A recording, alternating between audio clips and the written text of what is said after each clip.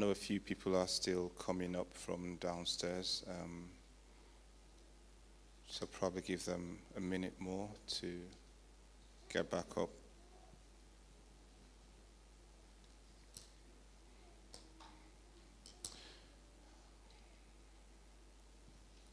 I did write a few things, while we were worshiping, and one of the things I wrote down, the Spirit is one true, because some of the things I wrote down, Nathan, had to touch on some of those things. One of the things I wrote down was to do nothing from a place of fear,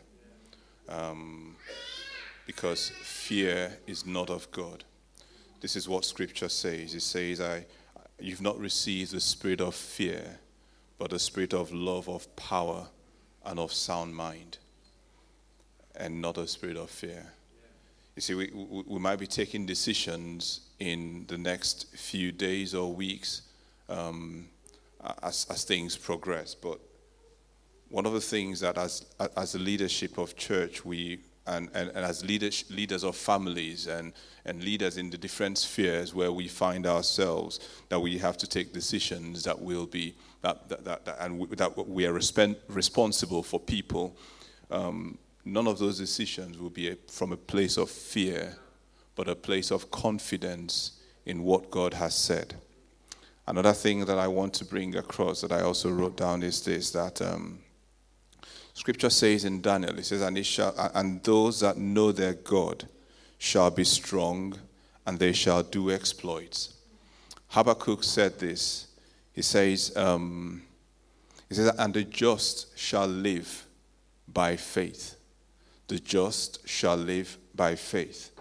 And perhaps, I tend to say this also, that faith is a product of knowledge, because faith is confidence, and confidence is birthed from a place of knowledge.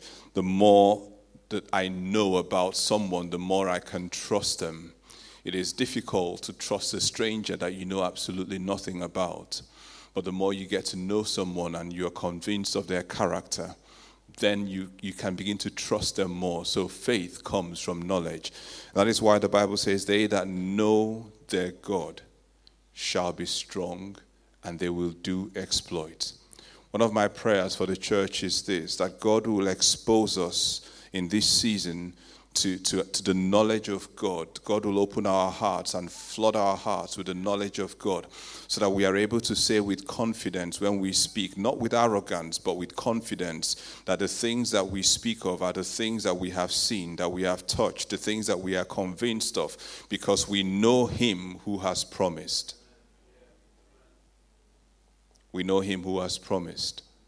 And so I say to us as a church, and that as we go through these days, there are things that of course don't make sense, to us. And as I thought about these things, God said to Abraham, "Is there anything too hard for me to do?" There isn't. If you're like me and you like to watch movies, one of the Marvel movies, the latest Avengers series. You had the Thanos guy who snapped the finger, and a third of the universe, disappeared. And the finger of God is a lot more powerful than the finger of Thanos. And you can begin to question, why wouldn't God just snap a finger and this virus is gone? When David was confronted with Goliath, this was his testimony. He said, "I was a shepherd boy. I was keeping my father's sheep in the wilderness. A bear came and I slew the bear. And a lion came and I slew the lion." And he says, "This giant will be like the bear and like the lion." Humanity needs the experiences like these, like the experiences of malaria when it was a thing that killed people, when it was the experiences of measles, when there were no vaccines against measles. We've built up as humanity on the experiences of things that have appeared, like coronavirus, like the COVID-19 virus. We've built up on experiences of HIV as a species, and we as humanity will also pull through this. It is at times like this that we remind ourselves of that as collectively we are stronger than anything that will come against us. But as a church, we have the advantage also of God on our side. Having said that, just going to share a word of prayer so we can go into the message that we have this morning. Father, we just want to thank you again, for you are good and you are faithful. We know that all your promises towards us, that we can trust them. And as I pray this morning, I pray again, Lord, that you will expose us to the knowledge of yourself and of your word for us. Let us know your will. Let us know your thoughts. Let us know your heart. Especially in this season, Lord, give us word that is due and in due season. Cause us to run with confidence with the word given to us. Enlighten our hearts, Lord. Feed our heart with confidence in Jesus' name. Amen. I'm going to start with something funny again, as I would normally do. I do realize that these days, not everything I say, especially in my family, is funny. So I don't know if it's me getting blunt. Or yes, I guess it's the age thing, So some of my jokes now aren't compliant they are not generationally compliant.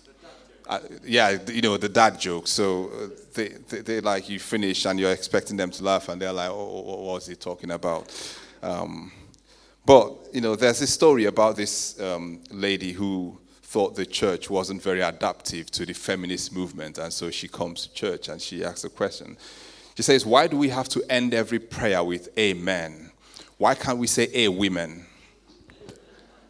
And yes, the whole equality thing. Why can't we just say a women? Maybe the men say amen, the women say a women, the kind of thing. And so the pastor responds and says, "Well, just for the same reason why we sing hymns and not has." Whatever that reason will be. Today is the end of our series on fruits of the Spirit. And we've had a fantastic run on delving into the fruit of the Holy Spirit. And for me, it's been an interesting journey because, it's easy to read those two scriptures, those two verses of the Bible, and I've heard, sat in meetings where those two verses were covered in one preach, and that's entirely possible. But then it brings a different experience when you are able to now sit on each one of them and begin to unpack them one after the other, and delve into them and try to see how these things apply to you and the benefit they will add to your life or bring to your life when you see these things manifest in you. And so as we read Galatians chapter 5 and we read through 22 and 23, we saw a lot of what the Holy Spirit produces in us as Christians when we allow him to. I firmly believe that these are not things that we produce, but the things that the Holy Spirit himself produces within our hearts. I'm a bit conscious of time, so I will run through at this time. What you're going to get this morning is a very long introduction. A very long introduction, but the introduction is a story. I'm going to tell you a story this morning. When I'm done with the story, I'm going to tell the story again, longer than the first one. When I'm done with telling the story again, I'm going to read a scripture. When I'm done reading the scripture, I'm going to read the scripture again. When I'm done reading the scripture again, I'm going to share with us what I think, what I believe self-control truly is. Are we ready? Are we ready, church? Good. We need to be communicating out, shouldn't we? So, let me tell you a story. It's a good story about a man that committed adultery. That's not a good story, is it? You see, the good is not in what he did. The good is in what comes out of the story. I often think about the good in Good Friday, the death of a Savior, the one who did nothing wrong. But it's not the act of itself that happened on Good Friday. That's not the good. The good is in the fruit of it. But this story is in 2 Samuel chapter 11. You see, the story tells the story of Dave and Beth. Dave, everyone knows Dave, and we know Beth. You might know her as Bathsheba or Bathsheba, but I call her Beth. So we're talking about the story of Dave, and as I said, Dave walks in through the door. If you look behind, you see Dave walking in, but not that Dave.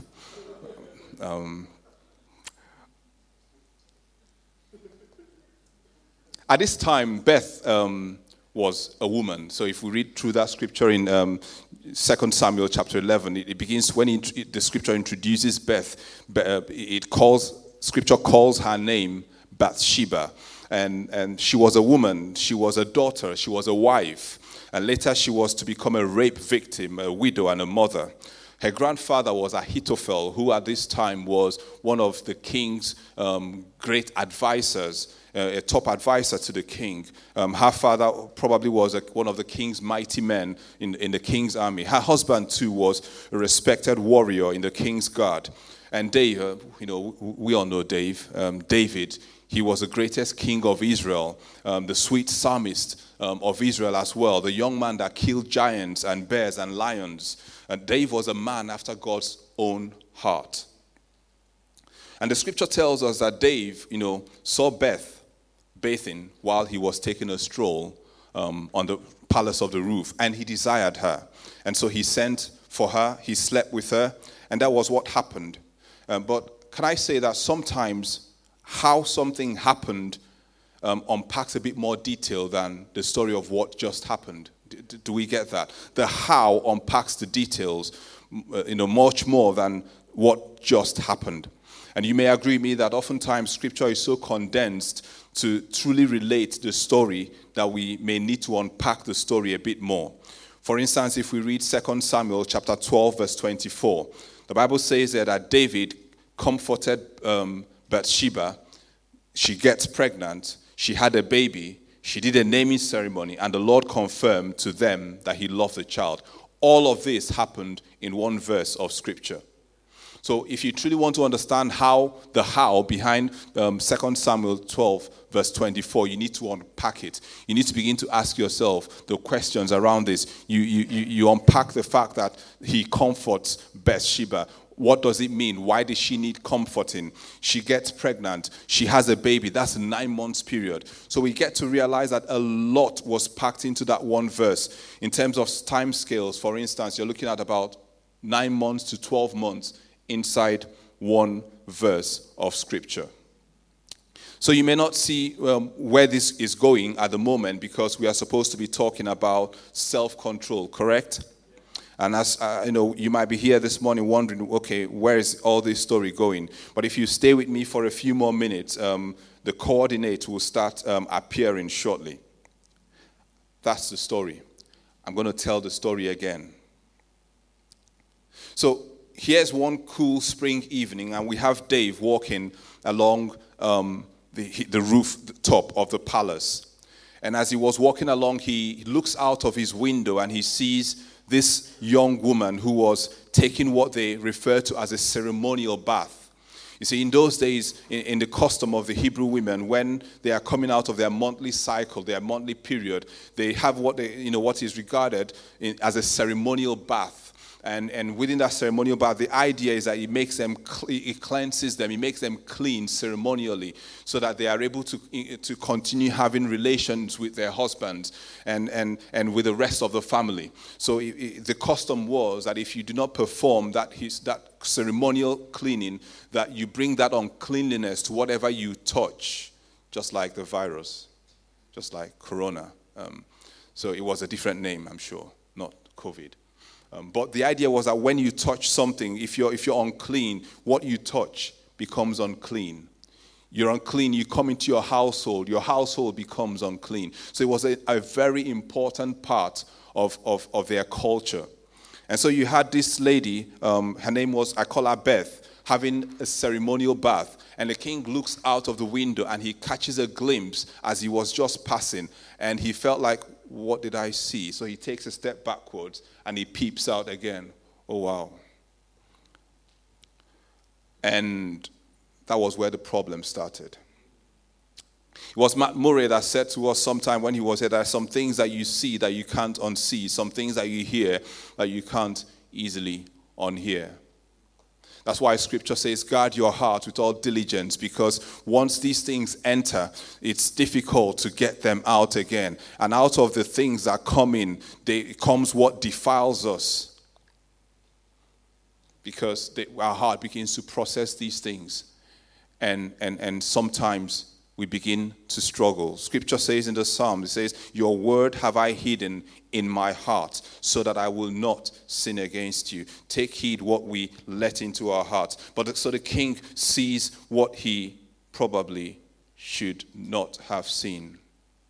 And he takes another look. And it was the most beautiful woman, who was having her cleansing, as I said. I believe that perhaps in that instance, guilt shot through him that he has done what was wrong, and he began to try to get this out of his mind. But somehow it became a struggle that, he just wasn't able to get that image out of his mind. And so he said, there's a tug of war, a tug match that began to take hold in his mind between the king and his desires and his morale, and between this monster within him and his godless, this godless nature that every one of us really has. And so the king found his thoughts drifting again and again in the course of the day to this woman he saw earlier on in the evening. And he was a king after all. He could have almost anything he wanted. He was a king. These were the days when kings ruled with absolute power. In fact, he could have any woman he wanted. The king could even rationalize that any woman he declares interest in, it will be like a privilege and honor for the woman to be, the king is interested in you. And so he called his men and said, who's that woman? Go find out who she is. And so they went to find out who she is, and they came back and reported to the king. But there was a problem. She was married. She was married, not just that she was married to one of David's mighty men.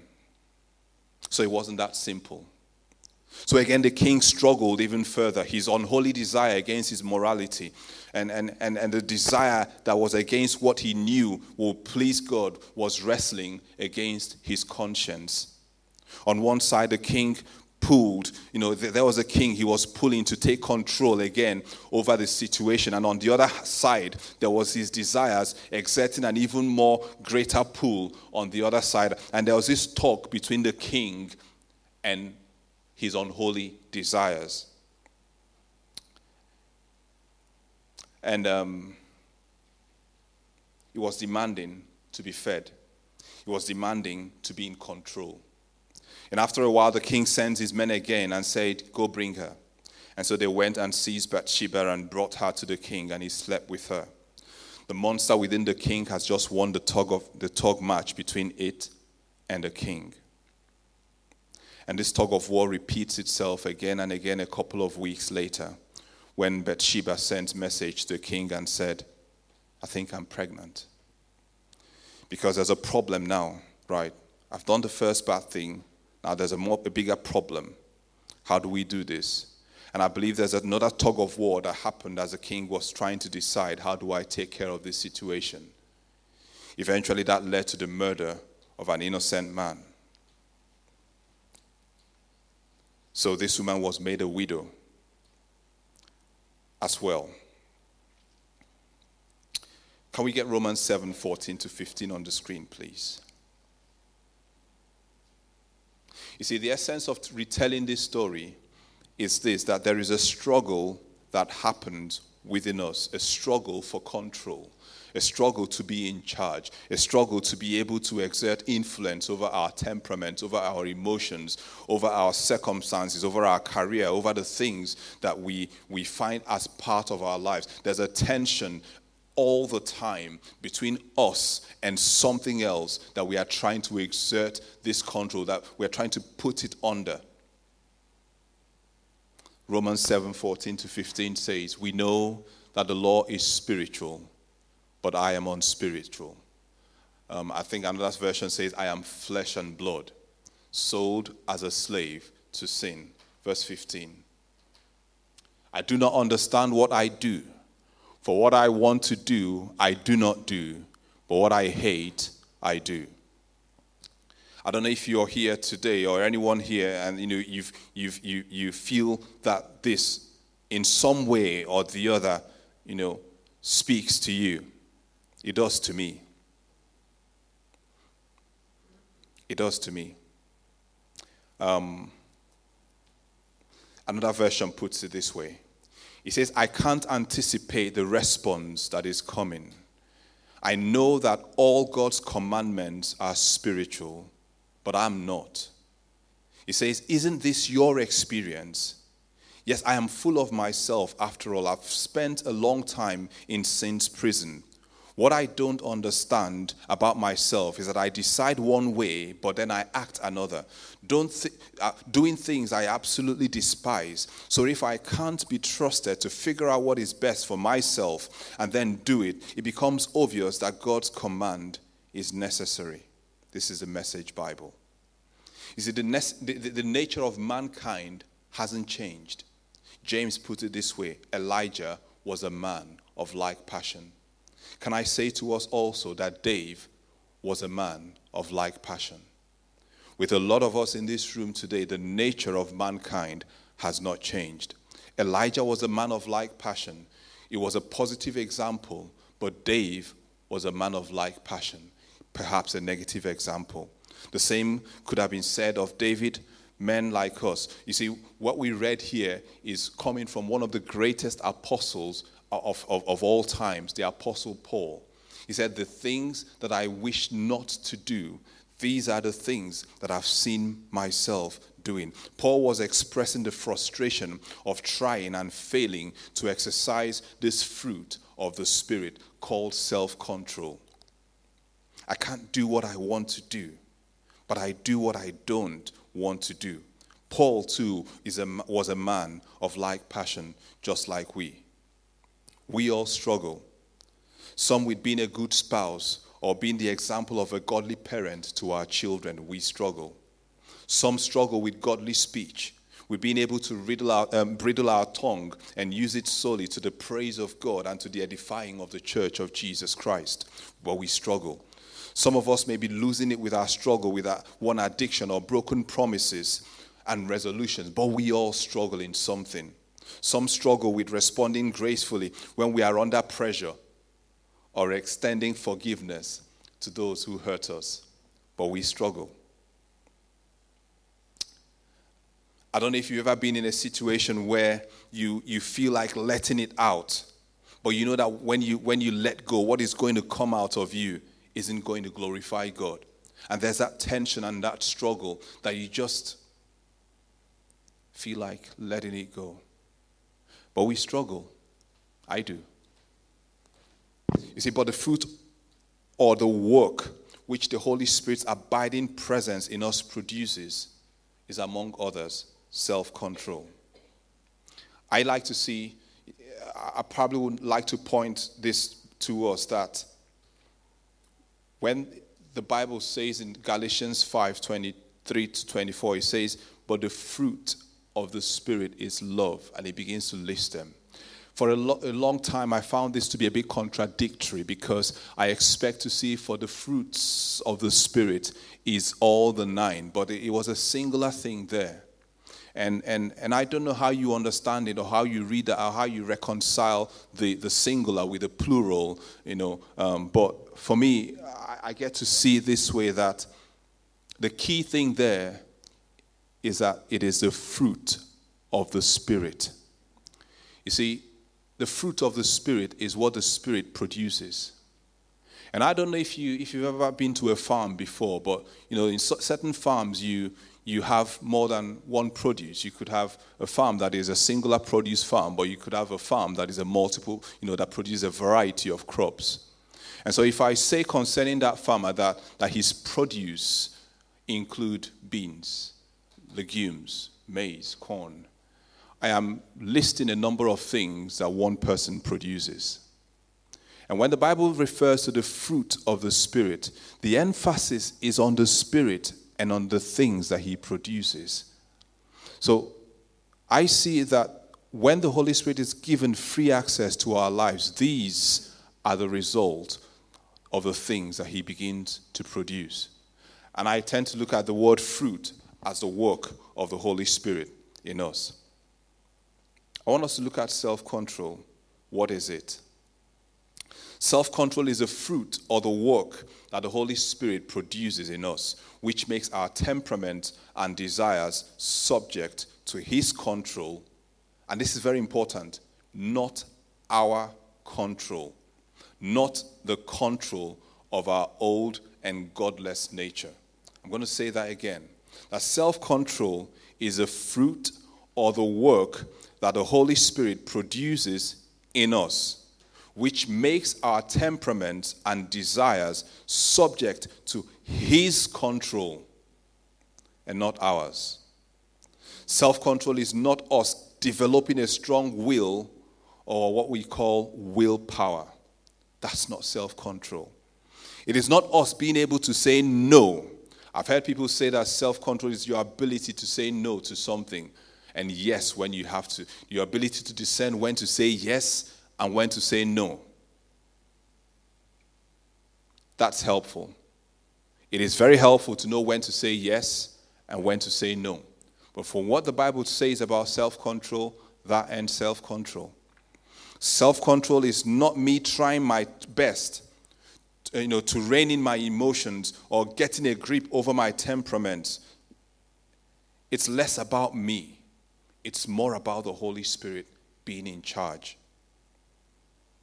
Expressing control over my response to temptation, control over my interactions with people, and over my desires. It's about the Holy Spirit being in control. I think self-control is easier understood when we define self. And we understand that it is more about the control of self. And self is a nature of man without God. So self-control is not me being in control. It is my nature without God being under control. I don't know if that makes sense. That understanding changed, it kind of did a reformatting about it changed my paradigm about the fruit, the work of the Holy Spirit that produces self-control. That it's not about me trying to get things in control, because that's where the struggle always is. David struggled and fell because it was about him being in control. We've struggled and we fell because we are trying to get control over the situation. But self-control that the Lord teaches, that the Holy Spirit produces, it is his work. And because it is his work, it is him being in control over our temperaments, over our desires, over our self. You see, my job every day, some of us may know, I get asked this question a lot. So what do you do? And I've struggled sometimes to explain what I do. I work as an insight analyst. I'm sure a lot of us, that means nothing to us. But some of us, it does. So basically what I do as an insight analyst is I look at data, lots of data from everywhere. And from those data, I produce visualizations and charts, graphs, tables, reports, and I present these things to people who would need them to make decisions around them. You see, that's the work I do. So I produce visualizations and I produce insight. Now, the work I do itself is done within a computer, all right? So sometimes that will involve writing codes, but it's done within a computer. Now, you will agree with me that it is not the effort of the computer that produces these visualizations. Are we together? It is my expertise, it's my skill, it's my ability that will produce what you will see. It will be error to begin to expect the computer to produce these things without my intervention. It will be a struggle that can never materialize When you expect the computer, you come on in the morning and you sit on the desk and you press it on and you sit back and you wait for it to process the data, analyze it and give you the visualization. It won't happen. But when a human being with the necessary skills comes, sits down and begins to do those things and produce it, this is exactly what the Holy Spirit does. When we expect that within ourselves we are able to produce self-control, we are able to produce patience, we are able to produce kindness, we are able to produce love or the grace that accompanies these things, we are like that switching on the computer and expecting it to do the job that a man should do with it. It's not going to happen. We'll struggle. In the same way, self-control is a product of the Holy Spirit. As I produce and display reports in the computer, the Holy Spirit produces and displays self-control within us. So how do I get self-control? It's very important that, beyond knowing what we know, that we find out how we can make these things a part of us. You can't. You can't get self-control, I'm sorry. I'm sorry to have called you to say all these things and tell you that you can't have it. But that's not exactly true. When I say you can't, is that it's not, again, everything I said boils down to this. It is about the Holy Spirit producing it in you. It can be in you, but it's not about what you do that produces this. Now here's why I get to start tying it all up together.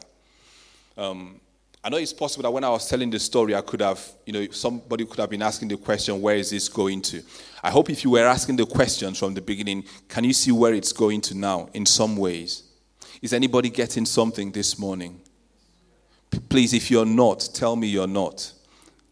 Is anybody not getting anything this morning? Right. Cool. You see, the reason is, the reason I try to interact this way is that my objective is not to come and deliver a message this morning. My objective is that the message I deliver is like the seed that falls on good ground. My objective is that the message I deliver is laid in someone's heart who can take these things and be inspired and run with them. My objective is that this word is productive in someone's life, and if possible, in everyone's life. And so if nothing I've said today sticks, please make yourself a target for this last one to stick. To see self-control as a fruit of the Holy Spirit in our lives, we need one, to develop intimacy with the Holy Spirit.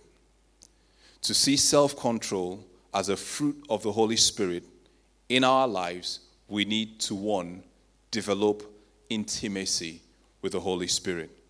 When I spoke to us about patience as a fruit of the Spirit, I spent less time on patience and spoke more about the Holy Spirit. It was intentional.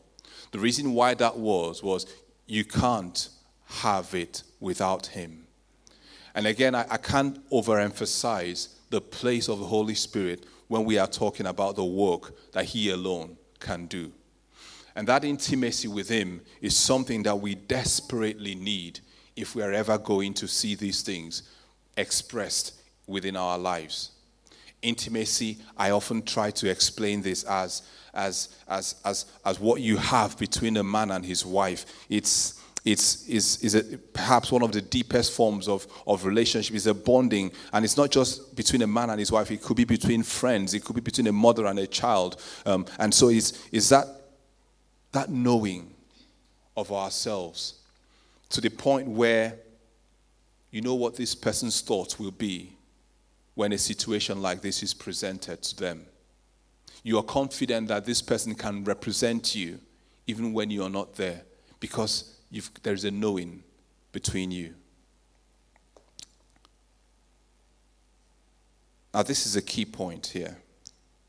The second thing you need to do, if you need to see self-control expressed in your life as a fruit of the Holy Spirit, is this: lose control. I'll say that again. Lose control. There's a guy called Jonathan Bricker. Jonathan Bricker holds a PhD in the science of behavioral change. And he uses his knowledge and expertise to help people who want to do behavioral modification. For instance, people have struggled with health habits. He focuses in the area of health, actually. So, for instance, someone wants to stop smoking, someone wants to lose weight, someone wants to have a behavioral change that leads to better health. So that's where he majors in. He has a funding in excess of $14 million. So the point here is that for him to be entrusted with this kind of money, he kind of knows what he's doing, and he's getting results. Here's what he said. He said, the secret of self-control is to give up your control. This is science talking. Science understands that the more we try to be in control, the more we lose control. It's a cycle that we struggle. The more we run to get it, the more we lose control about it. Science has gotten it. The church needs to get it. I often say that science lags behind faith, and it is true. Science plays catch up to faith. And I can prove this to you at another time. But he says that the secret of self-control is to give up control. I'm going to ask for, she doesn't know this, but I'm going to ask for Nikki to come up and join me, please, if she won't mind. Yeah, please. Let's just give her a round of applause. Please. Thank you. She has absolutely zero idea what I'm about to do. But she's getting used to it. We're going to act a little drama for you. And here's the drama. You see, the reason for the drama is there's something about what we see that registers on our mind. So that's my jacket. Within the jacket represents my desires, what I want. And now she is a Christian who wants to please God. And she wants to please God. I mean, literally she is. She's a Christian who wants to please God in everything she does, and she needs to see self-control as a part of her life. I, because I'm wearing a black top, nearly black top, represents her old nature, the one that does not want her to please God, the one that wants her to live to satisfy my cravings. And so this is her desire to please God. And there's a struggle. If you pull that jacket, not too much, so it rips, not too much. Okay. But as we pull on both sides, this is her trying and me pulling, and there's a tension that continues as we try to become what God wants us to be, as we try to please God. You can envisage David now with his emotions as he was thinking, should I or should I not? I saw that woman, she pleased me. You can envisage Eve now saying, should I eat the apple or not? I remember God said we shouldn't eat. And these struggles and tension exist in a lot of us until we introduce the third person, the Holy Spirit. You see, when we introduce the Holy Spirit, what happens? Can someone else join us, please? Please, one more person. Just volunteer. I just need us to show this. Thank you, Dotson. Now we introduce the Holy Spirit.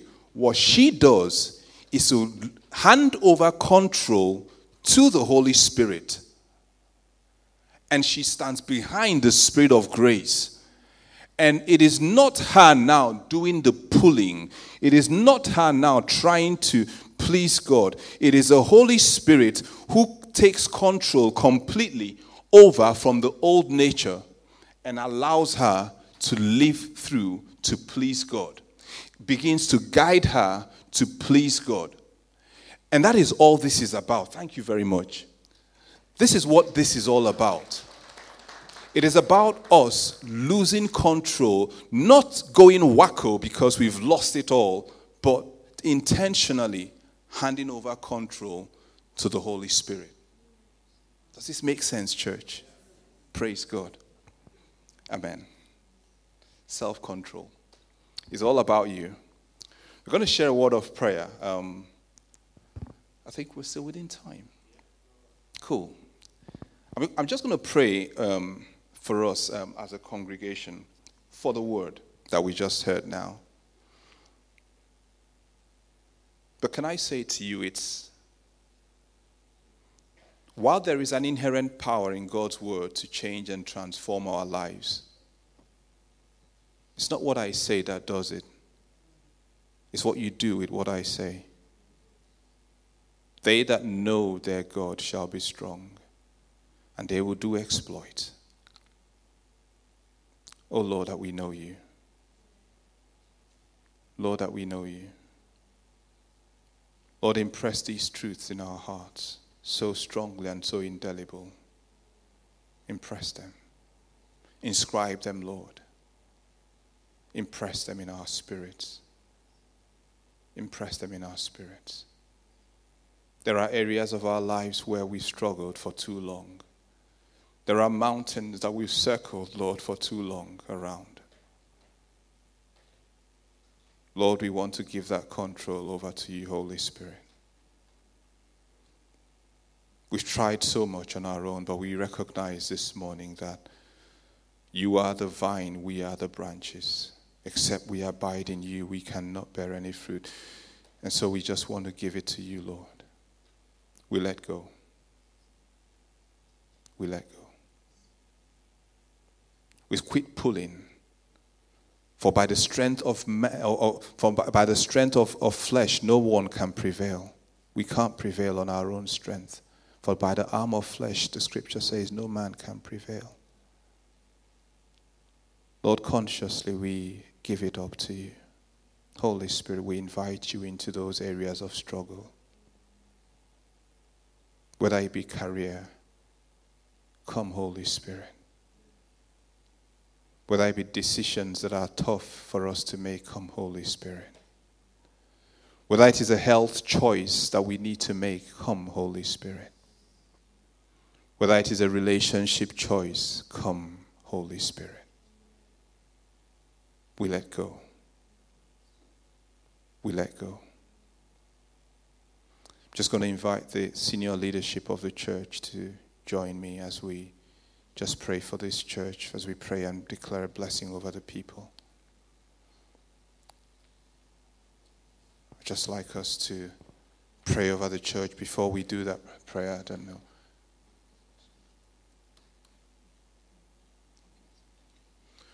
Marina is going to be bringing a scripture, but I want to share this scripture. And I know Lindsay posted this scripture on Facebook sometime within the week, Psalm 91. It's a scripture that I grew up with, a scripture that I can testify about the power within it. The promises of God that are contained there are mind-blowing. They are so reassuring. They are so powerful. It says that he that dwells in the secret place of the Most High abides under the shadow of the Almighty. There is with confidence I will say of the Lord that, they say that he will cover us with his feathers, and under his wings we will trust. His truth shall be our shield and our buckler. He said the pestilence that walks in darkness, the destruction that wastes at noonday, no plague will come near our dwelling. I don't know, when you read these words, do you believe them? Do you hold on to them? Because in times like this, our lives depend on them. No plague shall come near our dwelling. No plague will come near our dwelling. Let our confidence be in God's word.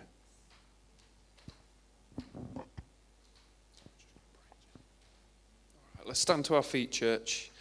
Let's stand to our feet. Yeah. Do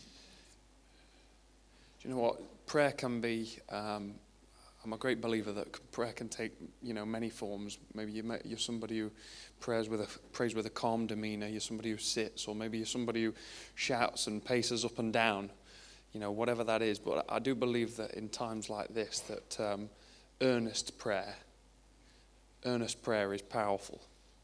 That's why I've asked you to stand up, because we're going to pay attention. We're going to put our focus on the Lord. Let's pray together.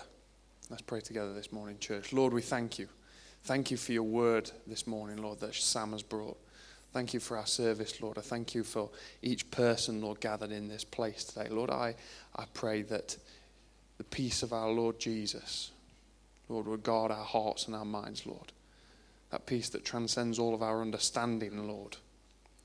I can't contemplate it. I can't make sense of it, Lord, but I pray that it would guard our hearts and our minds, Lord. We've been speaking about the Holy Spirit in recent weeks. And as we've drawn to a close, Lord, I'm just reminded of the words that Jesus said, that when the advocate comes, the Holy Spirit sent from the Father, he will testify about me. What's the express intention of the Holy Spirit? It's to point to Jesus Christ, his supremacy in everything. Lord, that's my prayer for the church this morning. Lord, as I've been saying continuously in recent weeks, Lord, I pray that we would grow in the knowledge of the supremacy of Jesus in any and every situation, Lord, including what our nation and our world faces at this time. Lord, I pray that the joy of the Lord would be our strength. In your mighty, precious, awesome name. Amen. Amen.